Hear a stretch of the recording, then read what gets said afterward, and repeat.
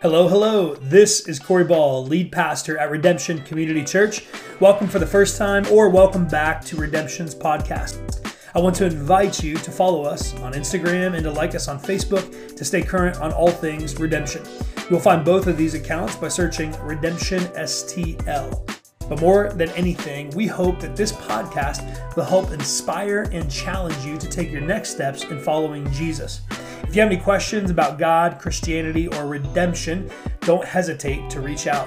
You can DM us on our socials or text us at 314-391-4141. And now, without further ado, here is the content you are looking for. Enjoy. Hey, what's going on, Redemption? My name is Casey Jordan. I'm the director of discipleship here, and I am so glad that you're joining us this weekend because we are continuing on in our series called SOS. Throughout this series, we are looking at the lives of men and women who found themselves in really desperate situations, situations in which there was nothing that they could do. They could not depend on themselves. They had to depend entirely upon God. And so this weekend, we're looking at the life of a man named Joseph, or Jophus, as my niece Annie calls him. I have another niece named Kennedy, and Kennedy is going to be 2 in just a couple of weeks. And I love this girl so much.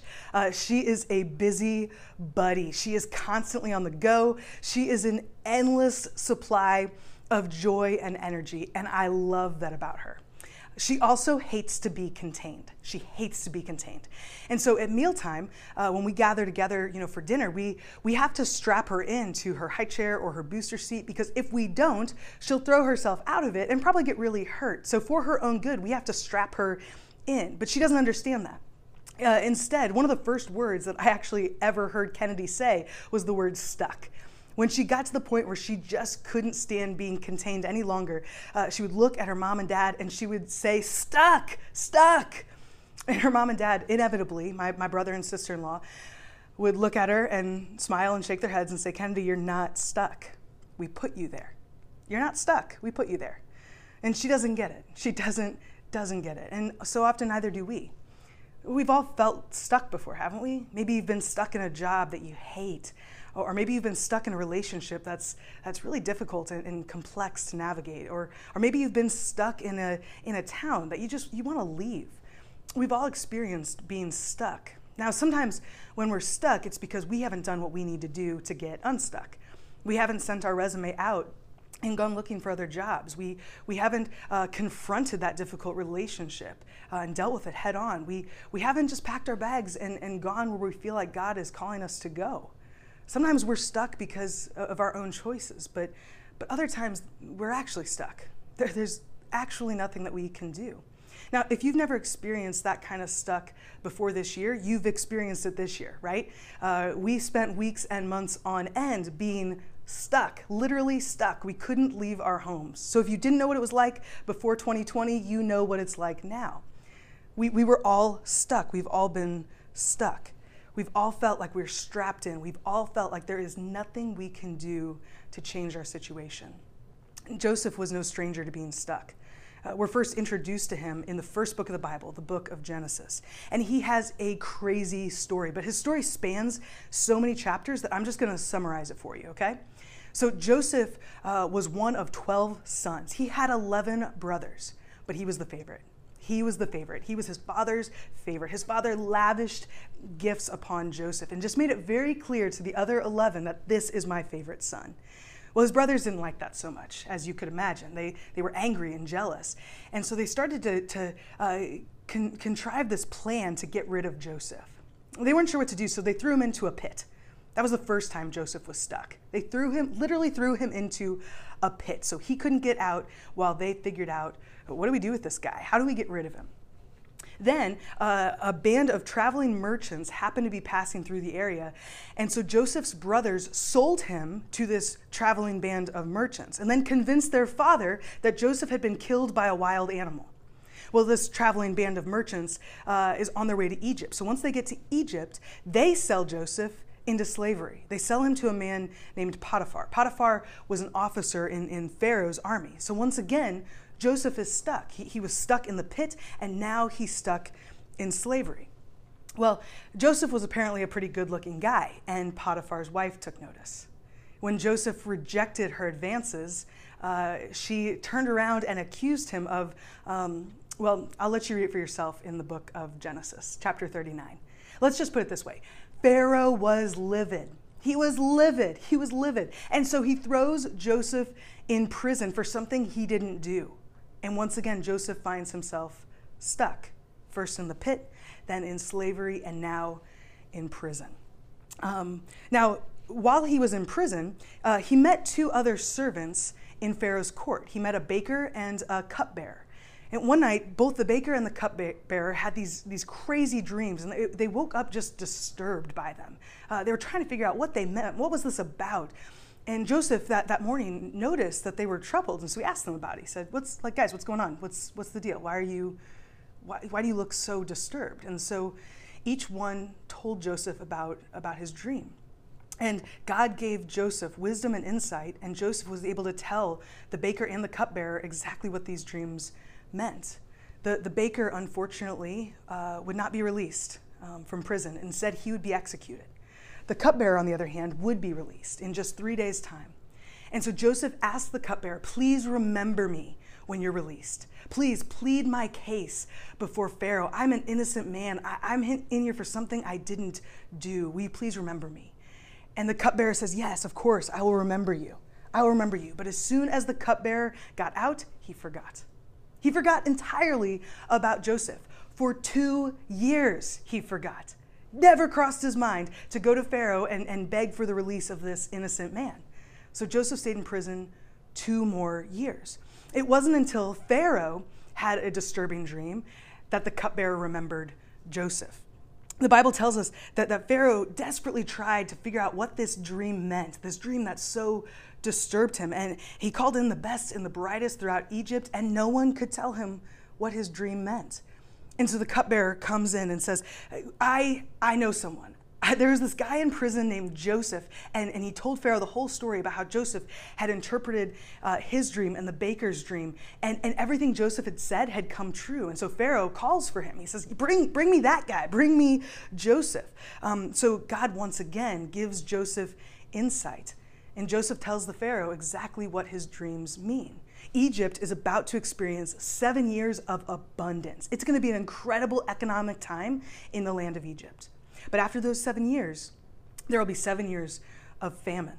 It's going to be terrible. It's going to be the worst famine this land has ever seen. And so Joseph advises Pharaoh. He says, Pharaoh, you need to place a competent man in charge to really begin preparing during the years of abundance for the years of famine. You need to begin storing up food and resources. You need to begin rationing now. So that way when the famine comes, Egypt can handle it. We won't starve here. Pharaoh was so impressed by Joseph that he says, I know just the guy. You're gonna be that guy. You're gonna be the one who oversees this whole process of gathering and rationing food so that we are equipped to handle the famine. And so Pharaoh makes Joseph second in command, only to Pharaoh himself. Joseph is now the second most powerful man in one of the most powerful empires in the entire history of the world. That's a crazy story, right? Like, absolutely crazy story. Joseph had been stuck for so many years. He had been stuck in the pit. He had been stuck in slavery. He had been stuck in prison. And finally, he was free. And not only free, but powerful, enormously powerful. Now, I've read Joseph's story dozens of times throughout my life. And this time, though, when I went back through it, when I was reading it again, I was reading it through the lens of being stuck. And I noticed a really interesting detail that I had never noticed before. Twice in the story, it says that God was with Joseph and gave Joseph success in everything he did. 2 times in the story. Now, you would think, yeah, of course, obviously God gave Joseph success. Like, he became the second most powerful person in all of Egypt. Like, no kidding. That kind of goes without saying, right? But here's what's interesting. The 2 times that it says that, neither one is when Joseph rose to power. The first time is in Genesis chapter 39, verses 2 and 3. The Lord was with Joseph, so he succeeded in everything he did as he served in the home of his Egyptian master. Potiphar noticed this and realized that the Lord was with Joseph, giving him success in everything he did. Joseph was a slave in Potiphar's household. Now, to us, success would look like God orchestrating his release from slavery, right? Like that's what we assume it would look like for God to give Joseph success. We assume it would mean freedom. And right? That's what we would imagine, but that's not what God did. That's not what God did. So think about this for a minute. Play this out in your mind. What does it look like for God to give success to a slave? What does success look like in that context? Well, it means that God gave him success in every menial task that he was assigned. It means that God gave him success in every seemingly insignificant responsibility he was asked to carry out. That's what it looks like. Potiphar took notice and promoted him basically to chief slave. So he didn't give him his freedom, he promoted him to chief slave. Potiphar put Joseph in charge of his entire household, but he was still a slave. Joseph was still a slave. He was still stuck. God didn't take Joseph out of his situation. Instead, he worked in and through his situation. The second time we see the Bible tell us that God was with Joseph and gave him success happens just a little bit later in that same chapter. It says this, "But the Lord was with Joseph in the prison and showed him his faithful love. And the Lord made Joseph a favorite with the prison warden. Before long, the warden put Joseph in charge of all the other prisoners and over everything that happened in the prison. The warden had no more worries because Joseph took care of everything. The Lord was with him and caused everything he did to succeed." So this time Joseph is in prison. He is still stuck. He's still stuck. And once again, God doesn't take him out of his situation. So what does it look like? Let's play this out again. What does it look like for God to give Joseph success as a prisoner? Honestly, much like it did when God gave him success as a slave in these menial tasks, in these seemingly insignificant responsibilities. But once again, God doesn't take him out. The prison warden responded the way that Potiphar did. He recognized that God was with Joseph and causing him to succeed, and so he put him in charge of all the other prisoners. He basically promotes Joseph to chief prisoner, right? We're playing the same story out again, but God doesn't take him out. God doesn't give him his freedom. He was still a prisoner. He was still stuck. But here's the point. It's so easy for us to believe when we feel stuck that God has abandoned us. It's so easy for us to be convinced that he doesn't hear our prayers, that he's not working in and through us, that he's just gone, that he doesn't care. That's the only explanation we can sometimes come up with for why we're stuck. But the story of Joseph teaches us otherwise. It teaches us that God doesn't always take us out of our difficult circumstances, but he can and does work in and through them. Let me take this just one step further. Maybe put this another way. So I love the show Community. I love it. It came out kind of around the time of The Office and Parks and Rec. It was kind of that era, but I only discovered it a handful of years ago. And basically the premise of the show, it takes place around this Spanish study group and at a community college, hence the name Community. One of the group members is a guy named Abed. Abed is maybe my favorite character in the show, but Abed loves television. He loves it. And so he refers to the other characters as characters, and whatever they're going through as a group as an episode, which is hilarious because they are actually characters and they actually are in an episode. And so there's one episode in which another group member named Annie loses a pen. And Annie becomes absolutely convinced that one of the other group members stole her pen. And she will not let anyone leave the study room until they find her pen. And I love what Abed says. He says, "I hate bottle episodes. I hate bottle episodes. They're wall-to-wall facial expressions and emotional nuance. I might as well sit in the corner with a bucket on my head." So he refers to this as a bottle episode. A bottle episode in television jargon is basically a throwaway episode. It's filler. They're really cheap to produce because they don't change locations. There's no wardrobe changes. It's really just kind of a throwaway episode. It doesn't develop any of the characters. It doesn't advance the story. You could say that the show is stuck for an episode. When it comes to the Christian life, there is no such thing as a bottle episode. There's no such thing. There is no throwaway situation. There is no filler episode. There is no situation, no circumstance that God can't work in and through to develop our character and to advance our story. There is simply no such thing as a bottle episode. Now think back to Joseph for just a minute. See, he had to spend time in Potiphar's house as a slave in order to get to the prison. It wasn't a bottle episode. He had to get to the prison in order to meet the cupbearer. He had to meet the cupbearer in order to be introduced to Pharaoh. He had to be forgotten by the cupbearer so that he would still be in prison 2 years later when Pharaoh and all of Egypt needed him most. Not a single situation that Joseph went through was a bottle episode. Not a single one. And that brings us to our bottom line. God doesn't always take us out of our difficult circumstances, but he can work in and through our difficult circumstances. But, and this is really important, God doesn't work in and through them without us. He doesn't work in and through them without us. Here's what I mean. God calls us to depend and to do. Depend and to do.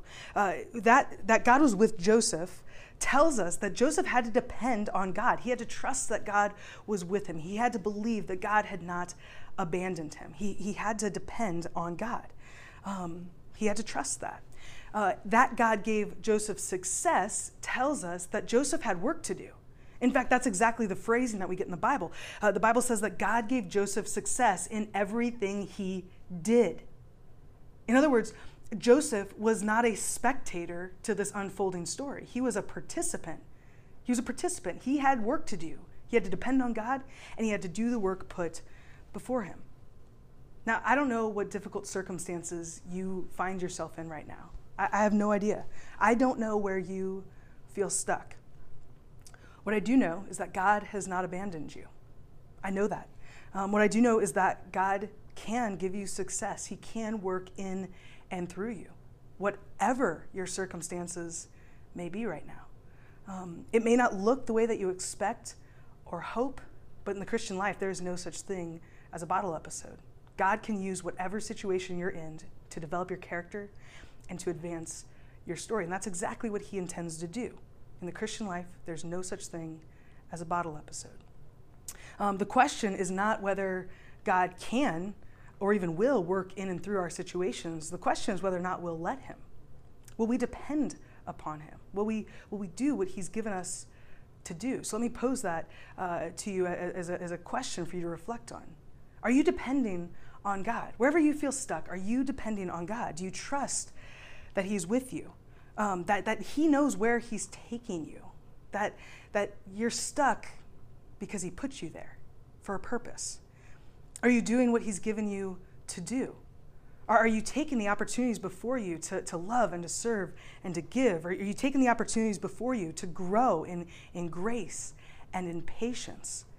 Are you faithful in even the menial and seemingly insignificant responsibilities that he's laid before you? I don't know what God has given you to do, but I do know this. He expects you to be a participant, not a spectator. But he doesn't just want that for you. He wants that for us.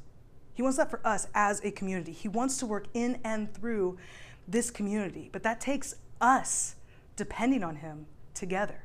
It takes us doing what he has called us to do together. That's what it takes. It will take us trusting and praying. It will take us loving and serving and giving. God intends to develop the character of this community. God intends to advance our story and his story in and through this community. You're not living a bottle episode, and neither are we. Let me pray for us. Lord God, thank you. Thank you that there is no such thing as a bottle episode.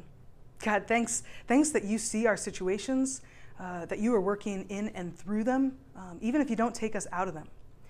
God, thank you that you're aware of our situations and that you actually do care about them and you want us to come to you. You want us to depend on you. You want us to do what you've called us to do. God, we don't want to be spectators. We want to be participants.